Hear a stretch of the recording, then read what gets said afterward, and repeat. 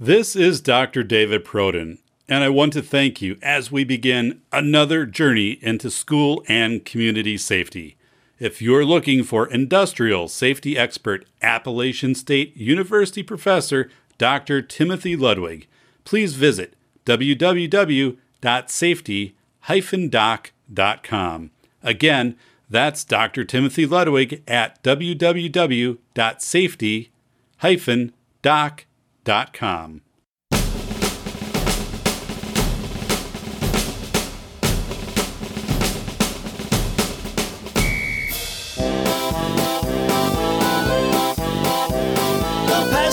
His sermon short because the parish leaves towards sport on Sunday morning. Go through the snow side by each all in a row. Drive down to Lambeau, park the Pinto, fire up the rubber. Welcome to the Safety Doc Podcast with author, radio host, and nationally recognized safety expert, Dr. David Perrodin. Join us each week as we discuss the best and most bizarre practices in safety preparation and crisis response. Follow Dr. Perrodin on Twitter at SafetyPhD. And remember, the truth will keep you safe. Hi everyone, I'm Dr. David Proden, and welcome to this episode of the Safety Doc Podcast. I actually debated doing this episode with my winter coat on. It's chilly down here in the North Star studio. Temperature currently a brisk 58 degrees. Today's episode will focus on the 75% of the world which does not have an address. And there's a technology that's emerged. What 3 words? And it's taken the surface of the world, has divided it into 3 meter by 3 meter squares and has identified 3 words. So you can identify any location by 3 words. This is significant for safety in so many regards. For schools, reunification sites. For emergency responders, if you're out in a woods, or if you're just coming to an address, but it might be like a 500-acre farm or something like that. Where to specifically go.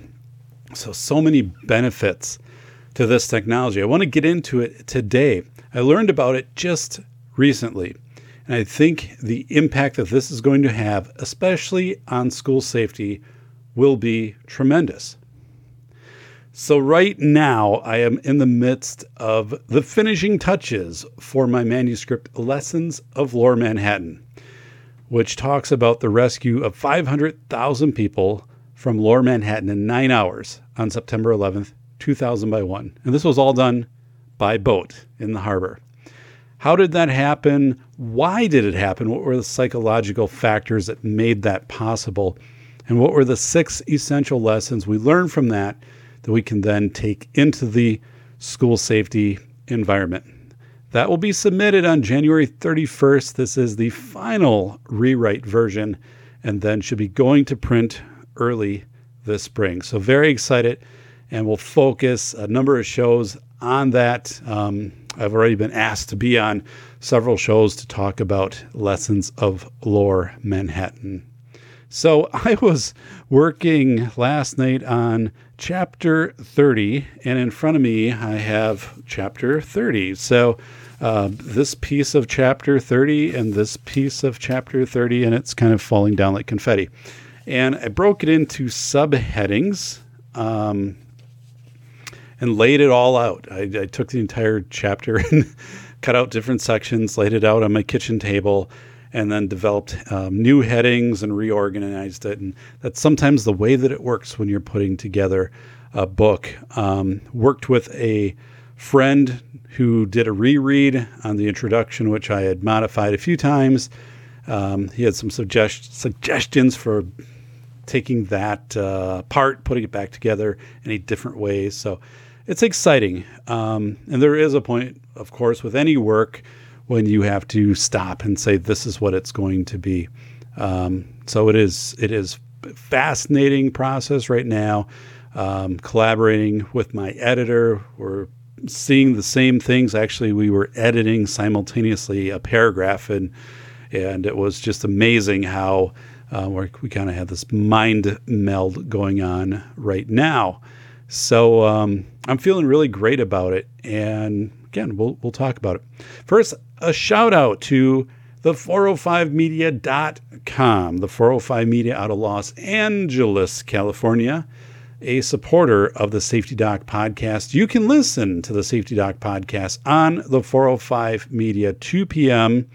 PST daily, Monday through Saturday. So many other terrific shows on the 405 Media. Just check out the lineup at the405media.com. One show you'll find is the Clary Podcast. My friend Aaron Clary and the Clary Podcast follows the Safety Doc Podcast. You've got back-to-back power hours there at 2 and 3 p.m. PST, the405media.com.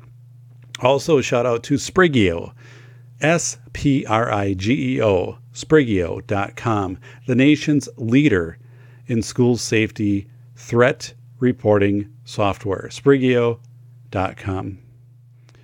So let's talk about, we are in Wisconsin, as in me. We don't have snow. It's no snow winter. So we're a third through January and we don't have snow outside. We've had a couple small snows, but it's warmed. Snow's melted. It's cold today. It's going to be cold over the weekend, 14, both on Saturday and Sunday, but no snow. So extremely strange. We've had moisture. We've had precipitation. We've had rain, but we just haven't had snow. And the snow that we did have lasted a few days. The kids went crazy on the sledding hill, then it's gone. But right now, my lawn looks like it would in late March. Partially green, not really growing, but it is definitely a different winter here in Wisconsin. I have a friend, Aaron Clary of the Clary Podcast, who has a home in Las Vegas. Was talking with Aaron last night, and he was sharing it was in the 60s, and he was enjoying time out on the golf course, 18 holes. So he does have the invitation for me to come down and meet up with him and go and see what I can do on the golf course. It's been a while, but I do need to take him up on that offer because I'm just not a cold weather person. I think I've shared that before. Grew up in Wisconsin, but no, I'm not a cold weather person. Will stock my fireplace with wood throughout the night, and every time I come down and take wood out of the fireplace room, I also have my bike stored in there. So a little bit of sadness. I want to be out riding, but let's talk about what 3 words. So you actually type that in. WHAT, the numeral 3, WORDS. What 3 words? What3words.com. You can find the website. They're out of Great Britain, but they spread around the world. And this is a absolutely fascinating company. So right here, originally from the music industry, What 3 Words CEO Chris Sheldrake identified the need for a better addressing system after bands and equipment constantly kept getting lost. So it was in March of 2013, he paired with another person with expertise in the geospatial industry, and they came up with What 3 Words and have rapidly scaled that since then. So I'm going to just pause at this point because I will be interviewing somebody from What 3 Words next week. And we had to coordinate because it's Great Britain and it's Central Time United States, the day we were going to do this and also the time. So one of us wouldn't have to be recording at 2 a.m. So I'm looking forward to that. This is the lead up. And really when I have that live recording for the podcast, I'm going to have them give the many examples of when they've used the software specifically for safety and where they see the software in the future, because I have some areas I think that it will go into. I know some things that they've already worked on. It's very much incorporated into the Netherlands safety response system. So I want to get a feel for what the future is for what 3 words. So years ago, I was trained as a firefighter and then actually went through a second training to maintain my certification. And I aced the classroom work. I was very good when we actually had to go out and do the field competencies also. But the classroom aced it.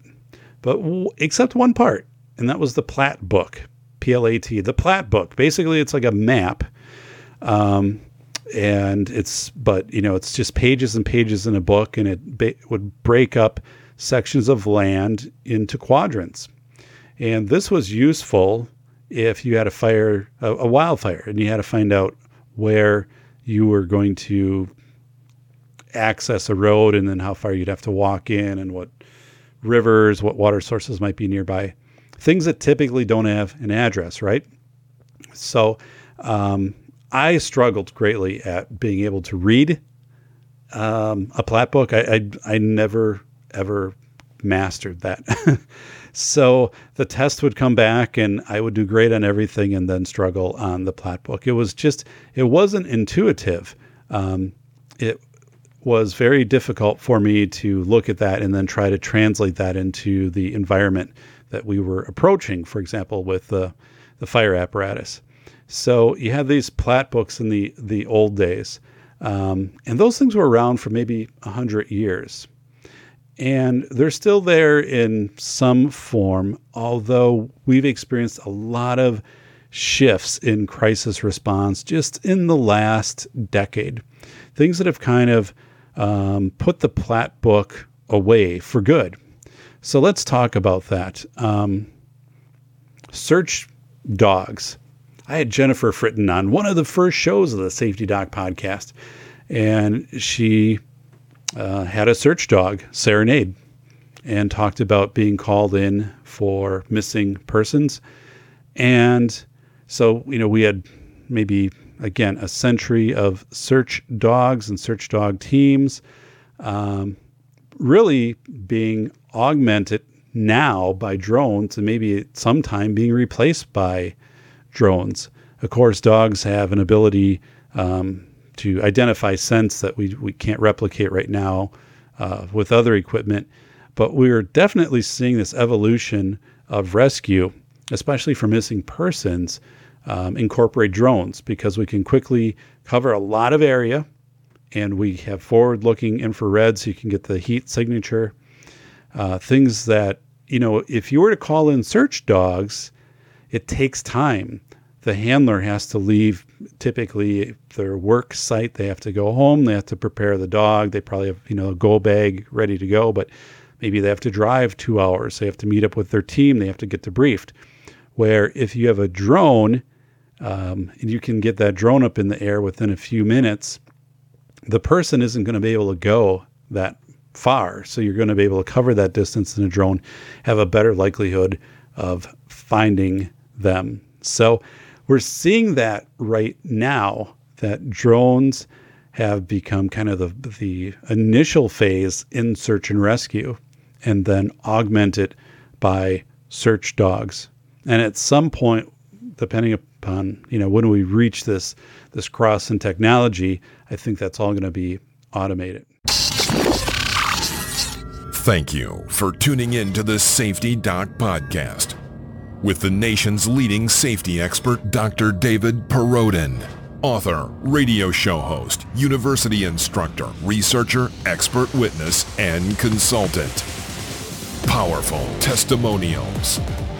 Dr. Perrodin has a strong reputation as the go-to safety consultant, and he was still able to exceed our expectations. When we went looking for an expert in the field of crisis preparedness and prevention, David was the single person we pursued. Not easy stepping into the touchier subjects of life, but Dr. David pulls it off. Take a listen. Now, back to Dr. David Perrodin and the Safety Doc Podcast.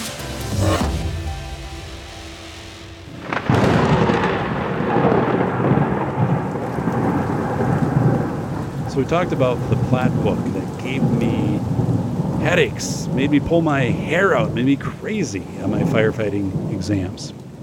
They're a thing of the past for the most part. It's all become digital, and the maps have been downloaded. So even if the power goes out, even if you don't have access to cellular systems, you still can ping to a satellite and can still access the map on your phone or mobile device. So geospatial addressing and maps, people think about Google Maps of I can type in an address on a Google map and or coordinates, longitude and latitude, and I can find a location. And you can do that. If you type in an address, though, it'll bring you to, for example, the front of my house. The problem with that is that's only precise to a certain level. Let's say that I lived on a 500-acre farm. So this was the address. You wouldn't know outside of maybe, like here's the house, what other area specifically you would need to go to for a rescue. You would be able to identify those with the What 3 Words app, because remember, it's taking a 3 meter by 3 meter square all across the entire world. And it has assigned a 3-word identification to that square. So as long as you have that, you can get somebody within that 3 by 3 space. So we're talking 20 or 3 by 3 meters. So we're talking 3 meters, which would be roughly 9 by 9 feet, or 81 feet, basically the size of a dorm room is this block. Size of a college dorm room, at least when I went to college. So you're going to get someone right to that location. So What 3 Words is a global addressing system. It has divided the world into these 3 by 3 grids. It's very precise. It's easy to talk about, again, because you're going to have 3 words that are specific to that location. I'm going to give you a couple examples here in a minute. And those words never change. Even if that location, a different house gets built, if it becomes a field, if there is some massive wildfire, which eliminates the roads and identifiable landmarks, you can still know exactly where you're at with the What 3 Words app, which is a free app. So imagine that. It's going to be the same 10 years from now that it is right now. It also has this cool feature where you can have it in your native language. We could have it in the United States in English, or you could have everything can be mapped out in different, has been mapped out in different languages. So you could switch to, a native language. If I go to a different country, it could be, it would be in their language, but I could also have it so that 3 by 3 area shows up in English. So it has this universal access, which is incredible. I was talking about access, universal access, accessibility, design.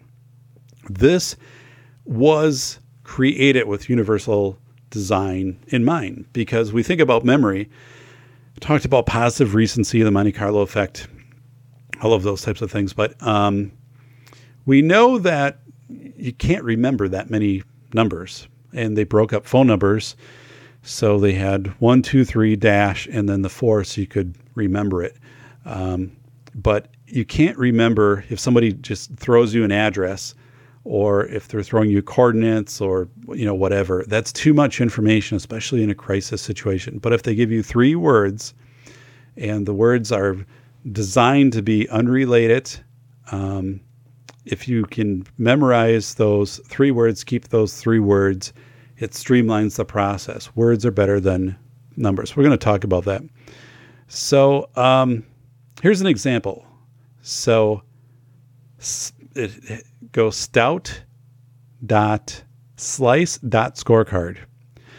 And if you brought that up, that would actually bring you to a section of a pier that leads to a house. Okay.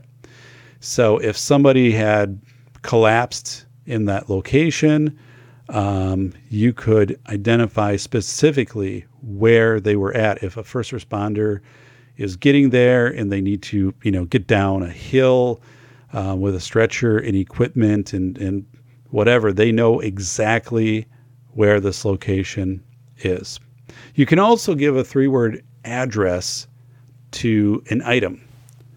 So let's talk about when that would make sense. Well, how about fire hydrants?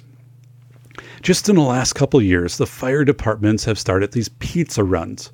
I talked about this before, but it's a couple days a year when the fire department will partner up with local pizzerias and they will deliver pizzas in the community.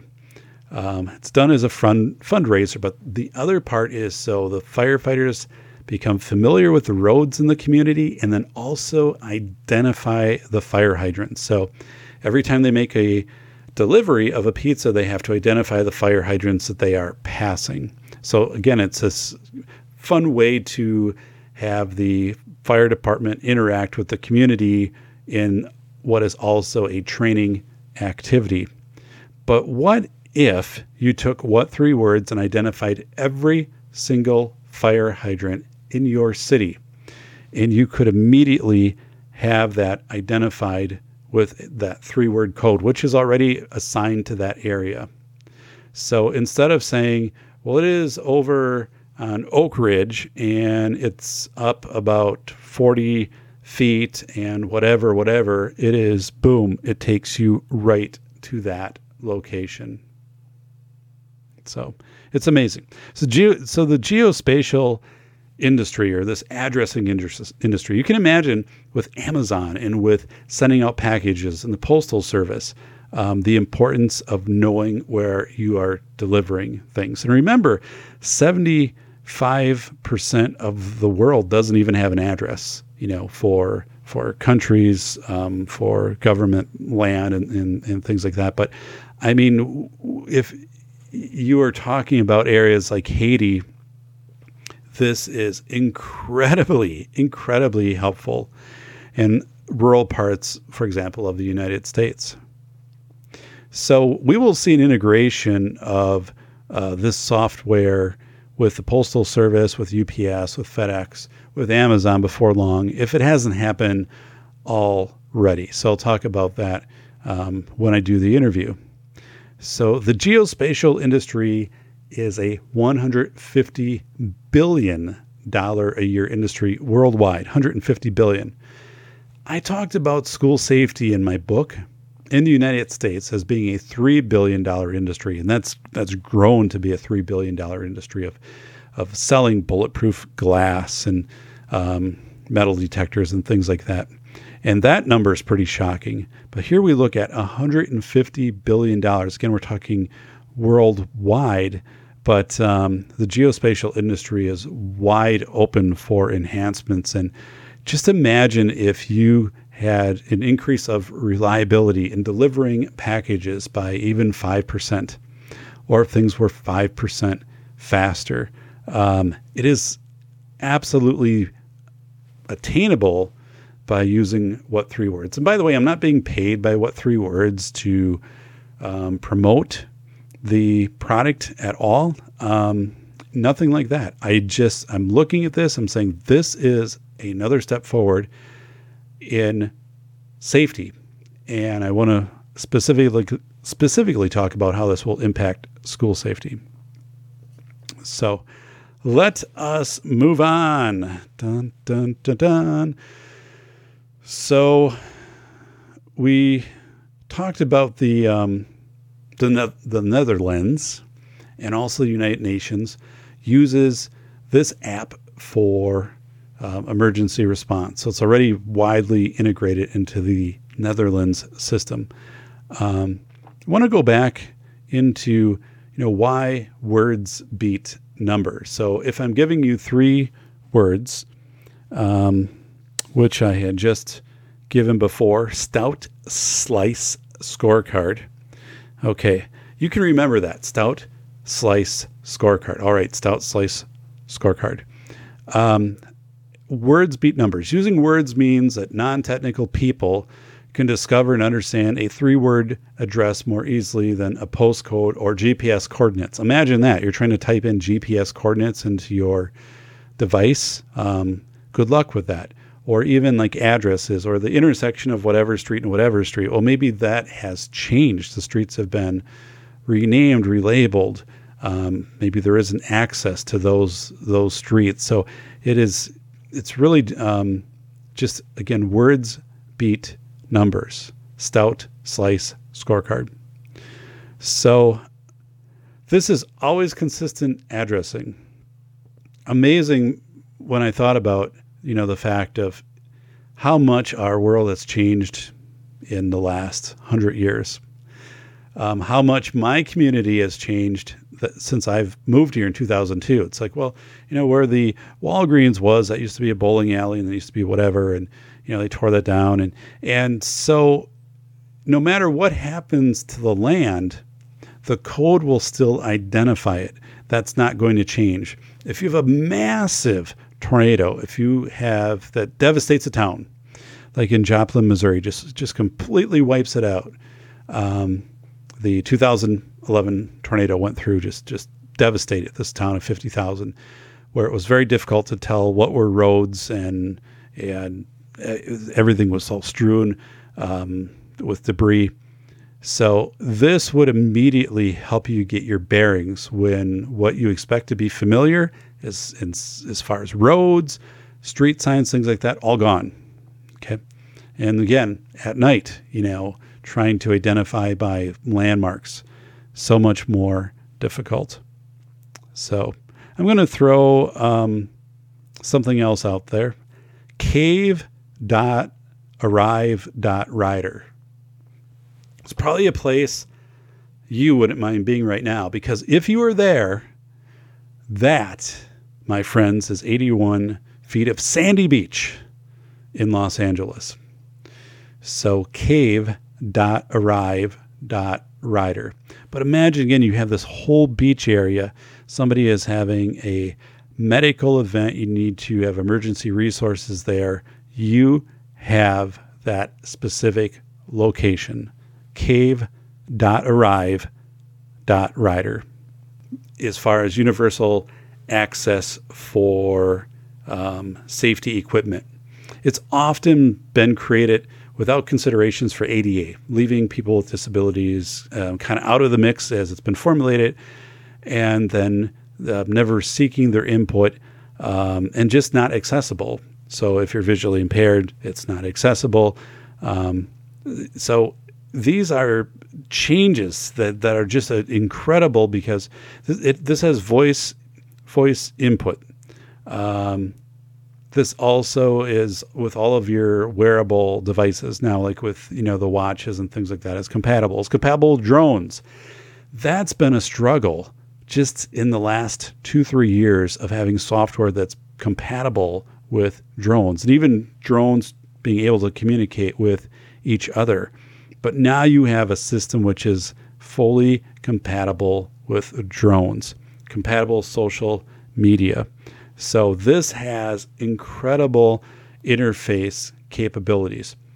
And it's exciting because I think software designed, like the 2013 and later, really understood that this was the way to design this universal design for access, of using the phones, of having, the voice input, the wearable devices, and everything like that. And we're really seeing technology now that has removed barriers for, so for people with disabilities, people with language disabilities. It has really come in. People with memory recall, things like that. This has really been a plus. So, what 3 words? Remember, I talked about how if I took a trip to like China, what 3 words, how that system would work like in that setting. So 3-word address today will still be the same 10 years from now. So that cave.rider or cave cave.arrive.rider. Cave.arrive.rider would be still that plot of beach in Los Angeles.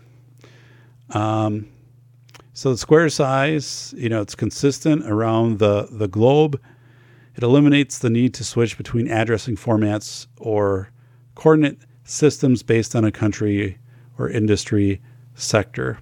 So it's standardized. It's amazing, folks. It is amazing. So I'm excited about this. I actually modified a chapter in my book to include a small section about how this type of geospatial addressing software will revolutionize the way that reunification is done in school disaster situations. So let's talk about that right now. So schools put a lot of time into reunification in their safety plans. I argue they don't need to be doing that. It's just not a productive investment of resources, of saying, if we need to evacuate the middle school or if we need to evacuate the high school, our evacuation site will be the church 3 blocks away, or will be whatever. And there is so much work that goes into finding these locations, and you have to have a set of keys to get to the location. And do you stock? This was a school district I had worked with, and they questioned, do we stock it with food, like MRE type things, like, meals ready to eat and extra blankets and stuff like that in case we had to go there. They've never evacuated ever, but there could be a time, right? So they were going through all of this, and they were so caught up in it. And I had to sit back and say, well, listen, you'd also have the Red Cross involved in, rescue situations. If you're stocking these places with, meals and things like that, you're going to have to make sure that you are checking and monitoring those, so they are consumed before they, expire. And I said, I just see this as so low probability. But here's the other part.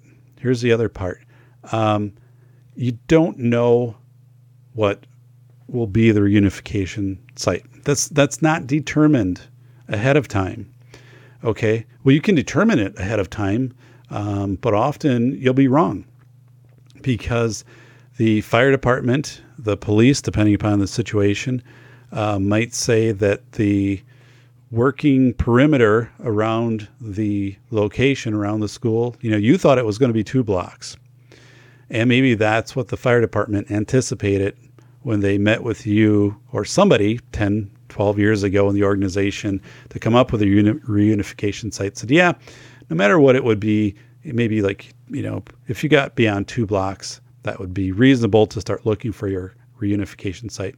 Well, today it's larger. Like we just know, the reunification site is going to be 6 blocks out, 8 blocks out, might be even more. There might be a mass evacuation. For example, if there's a fire at a chemical plant or something like that. So to practice and drill and have this specific location that then you have to abandon confuses people, because they think we should be going to this location. So do they start departing to that location during the disaster evacuation instead of waiting at their location? Do you all of a sudden realize, oh my goodness, like this class already started going to wherever and they can't be there because that is within the perimeter. So now we've got to figure out how to get them away from there and to the actual reunification site. And it can get really complicated. Think about parents. If you've identified a reunification site ahead of time and you have a sentinel event happen at a school, like a school shooting, parents are going to race to the school. They're going to race to other school buildings also if they have children located at those locations, but they will also race to the reunification site. So there are many reasons to not identify a reunification site ahead of time. This comes in as what is known as working the problem, Apollo 13. is an example of working the problem. You don't anticipate ahead of time of that scenario is going to happen. And when it happens, you have to say, here's what we know, here's the situation, here's the resources we have, and then we have to work the problem to come to a solution. That's what law enforcement and responders will do in a crisis situation. They're going to work the problem, they're going to come to a solution, they will identify an evacuation site, which is beyond the perimeter and also probably that could be readily accessed, for example, by parents. They will identify that. It's not going to take them more than a few minutes to identify this is what we are going to establish for a perimeter, and here is the area that we are going to use for a reunification site. And once that is done, if you have a W3W code, okay, what 3 words? If you have your what 3 words code, it can be assigned that specific reunification site. Well, it's already assigned, but you can say, right here, this set of doors on this building has this code to it, okay? And that's where we want people to go. Again, this will become fairly ubiquitous. The app is free. This will be incorporated into GPS systems where this will become very familiar. Like in 5 years from now, anybody listening to this or reading the blog post will be like, yes, yeah, I totally am familiar with that technology. So, but imagine you have 2 situations here. One is if you give an address, you can enter coordinates and you can get to an address, but that still doesn't tell you what set of doors to go in. What if it's a really big building and you're parked in a certain area? And you would assume there's going to be people there to maybe help guide you to where you need to go, but that might not be the case at all. So you can identify a specific set of doors that you want parents or guardians to arrive at as this reunification process is underway. This is actually the number one way that I believe this software will positively impact school safety. And if you can wipe that section out of your planning that is reunification, and finding sites and maintaining sites, if you can get rid of that altogether and save that time and tell parents ahead of time, this is where I advocate for all schools should do a start of school evening meeting where they invite parents in the community, record it so it's available, put it on your website for the induction process. But you talk about the core things that your school would do in the event of a school shooting, if it was a tornado, whatever weather-related event. But just saying, here's what we would do. Now, not to a specific level where you're basically giving your playbook out to everybody in the audience. And this isn't also an opportunity for audience participation saying, well, I think you should do it this way. That's like a different meeting. That's more focus, group advisory committee things to work through stuff like that. This is basically saying, here's what we know. If there is a school shooting, parents typically will race to the school, and that adds to congestion of the roads near the school, makes it harder for responders to get there. We want responders, obviously, to be able to access the site. So you are not going to be allowed into the school to pick up your child. Anyway, there will be a hard perimeter that police will set up very close, and that perimeter will be pushed out. But please do not race to the scene. Please do not race to the scene. We will give you updates. Every so many minutes, you'll have regular updates from the school. It'll come out on the website of how to get those updates, whether it's going to be through the text messaging system, plus on the school website, plus through media. But we will have this. You'll have regular updates. we will identify an area that you can go for staging, a wait area, which might not be the reunification area, but maybe that there is an area they identify, and we'll say, you can go there. And then the reunification site, we will let you know specifically where that site will be and where you need to go. Again, that what set of doors. But we are not going to know any of this until we are working the problem. We are working the problem. We will get this information out to you. We also ask, for example, that you don't stream, the events and as you're coming into facilities for unification to, pick up your children and things like that. We would ask for confidentiality, a call for decency, basic human decency. You can't, restrict somebody from recording behind a perimeter, but I think ahead of time, if you can talk to people about this, say, what you're going to do is just bring more people into that setting. And this is also a very sensitive situation because people feel they need to record, they need to take pictures, they need to archive. So you talk about that at the beginning, and then if something happens, people remember, it's not going to help if I drive toward the school. You'll still have some people who will do that. You'll have some people though who won't.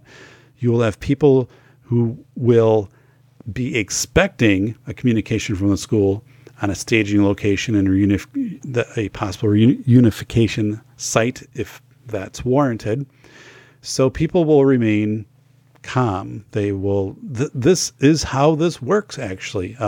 If you tell people ahead of time what to expect, and pretty close to that is what you're delivering. It's called the transference dynamic. I talk about it in my book, Lessons of Lower Manhattan, and it works. It's very effective. So that's what I would encourage. Also, so I talked about how this is going to have a massive benefit for a reunification site. Another area is going to be mapping a school campus. Think about how this could have benefited the response in 1999 to the Columbine High School shooting.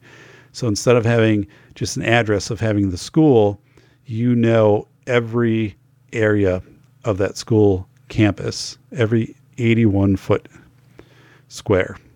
So a huge benefit. Now we do label entrances to schools and things like that, but what about, playgrounds and parking lots and things like that? We can get very specific by using this type of system. And then also, as we are navigating first responders, police into the scene, we know exactly where to pinpoint those individuals and then also where to pinpoint other assets coming into the scene to support that situation. So I will have the representative from What Three Words specifically talk about that. Again, these are early ways that I see the software integrating into school safety in the United States. But immediately, if this can be a software to identify the reunification site, it simplifies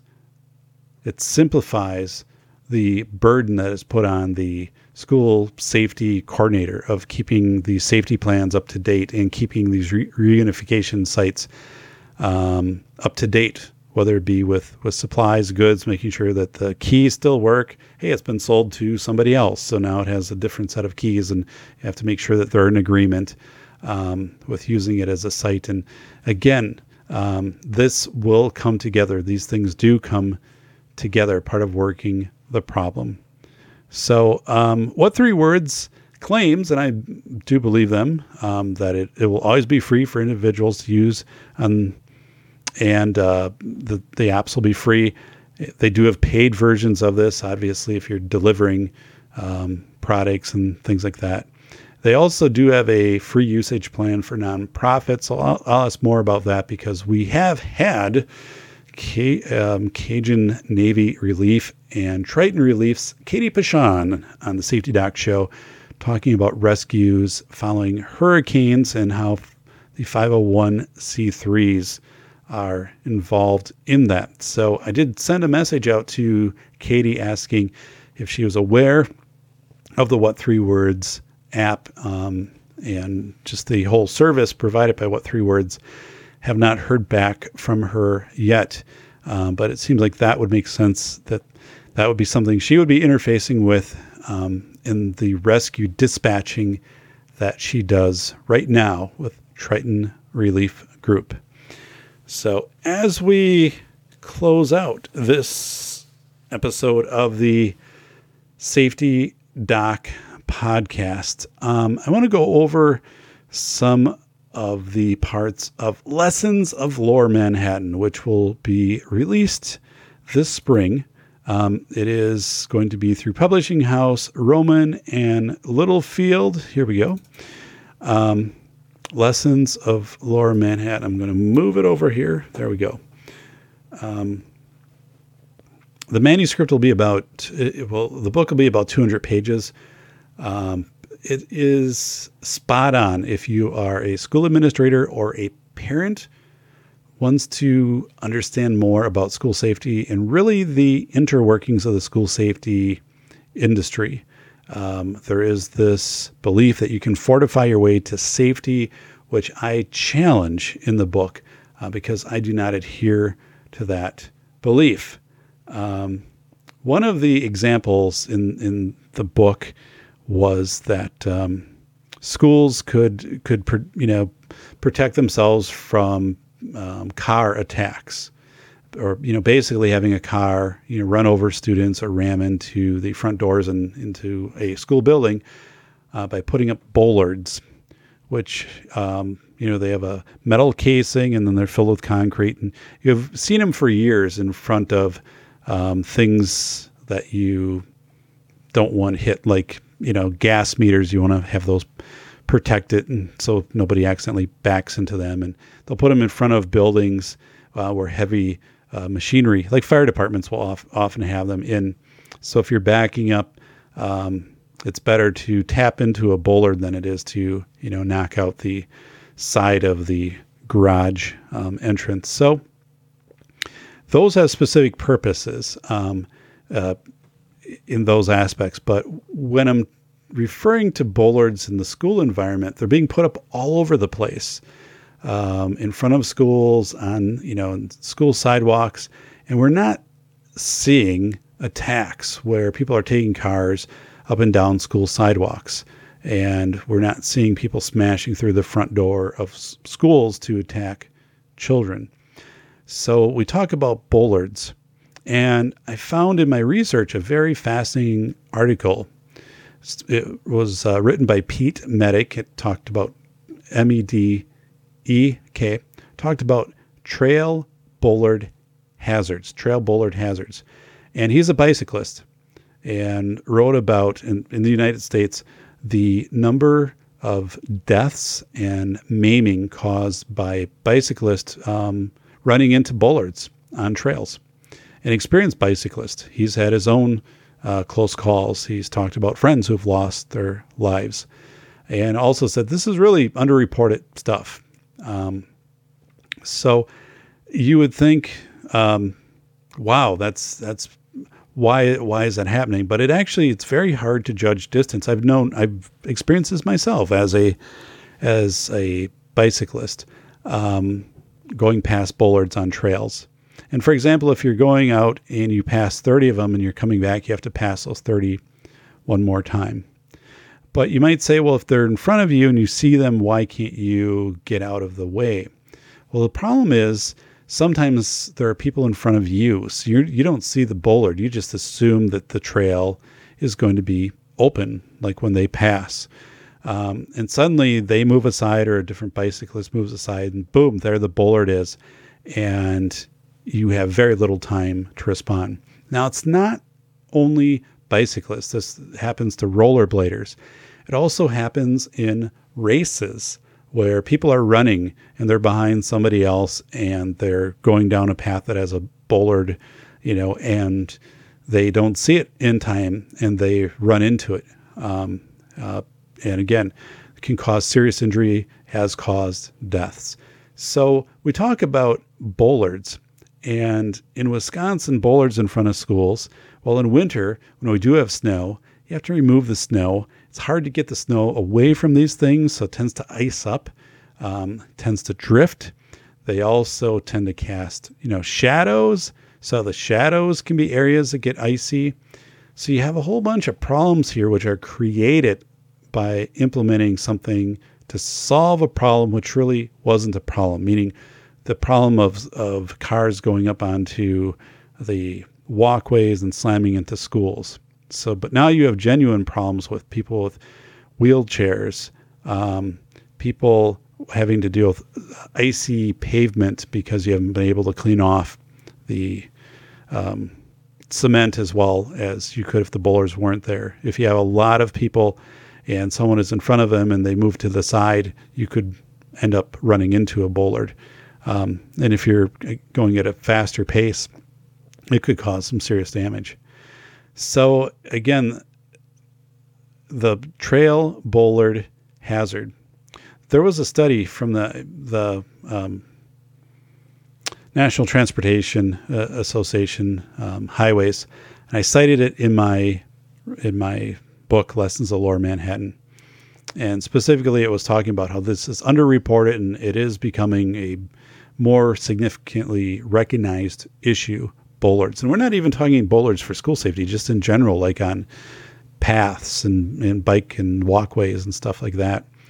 And this is something where when you install a bollard, that's very invasive. I mean, you're drilling down, you're sinking it into concrete. So to remove a camera from a school, for example, doesn't take long. To remove a bollard from in front of a school can be a massive, expensive process. So how do you get these things out? They're less expensive to put in often than they are to take out. So you also have an issue of putting something in that's a fortification that is not easy to remove. So some other questions and points that came up as I was going through. So what I did is I wrote down, so far I have 33 kind of either points I learned or questions that have been surfaced by the book. And I'll probably have a few more. And then I've got headings where I'll put these underneath. And basically these are for interviews. When people talk about the book, I'll get this out ahead of time. So they specifically can ask some questions. For example, like a question, hey, chaos seems like that would be something we would want to avoid, but you're saying that chaos and often more chaos is good during a crisis situation. So explain that. Yeah, okay, I can tell you about that.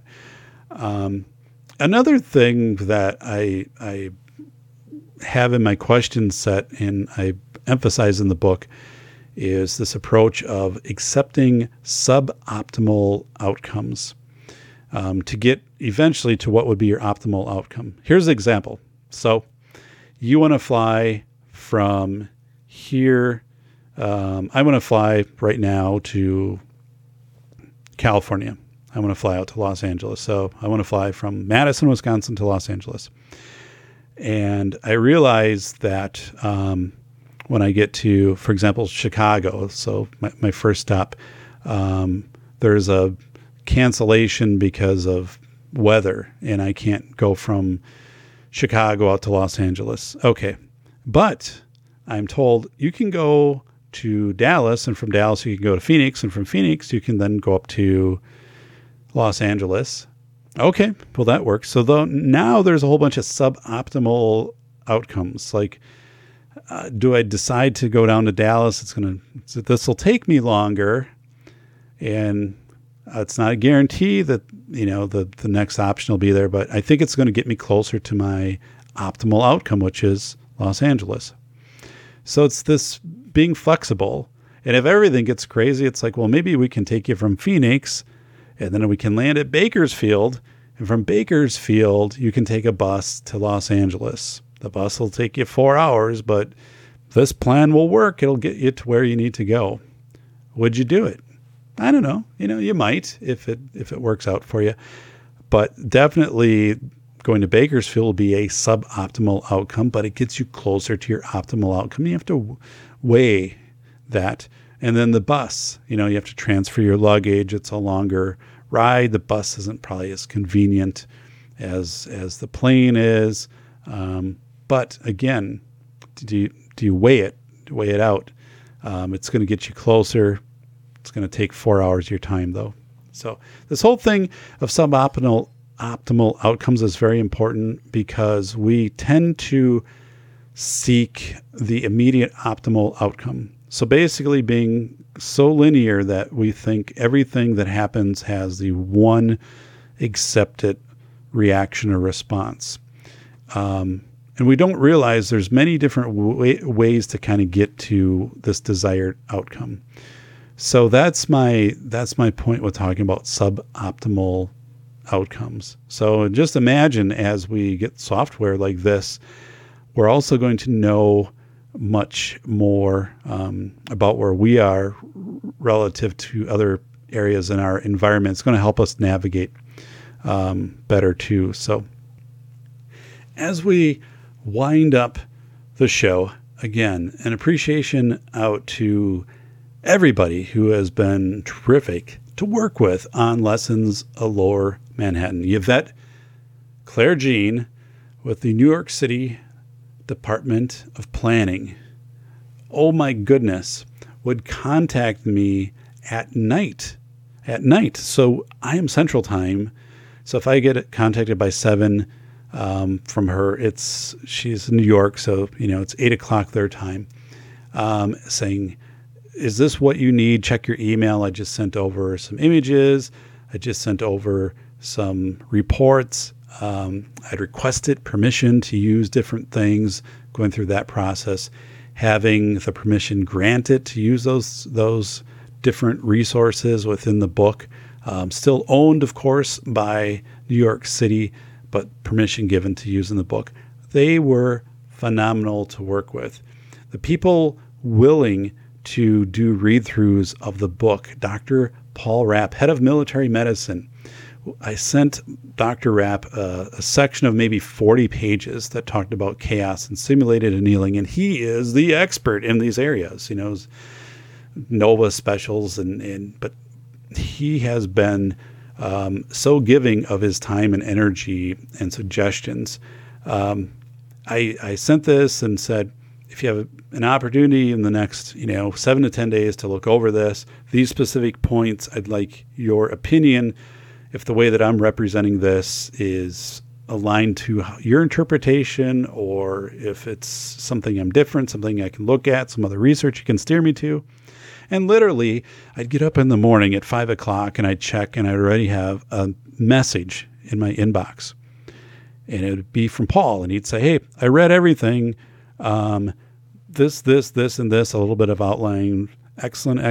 Here's some ideas. I would move this to this. I move this. I think your interpretation here, I would modify a little bit to this. And here's like another study that you probably want to read through because it will give you more depth into this section. And I'm like, you've had this for like 8 hours.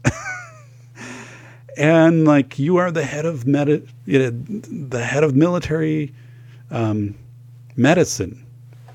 So thank you, the people out there that are so giving.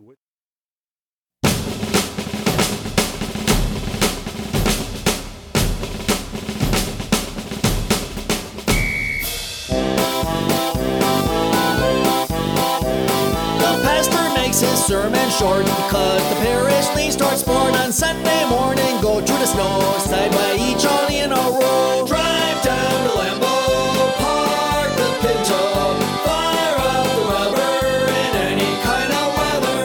Pop a beer and eat a deer, then have a broad and sour song. That's the Backer Polka.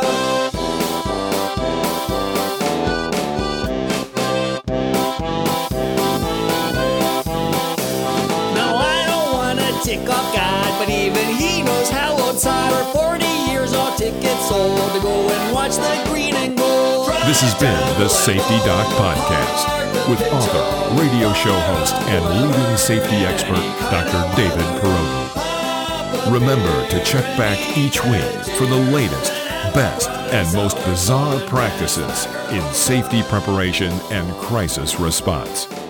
You can find Dr. Perodin on Twitter @SafetyPhD. And remember, the truth will keep you safe.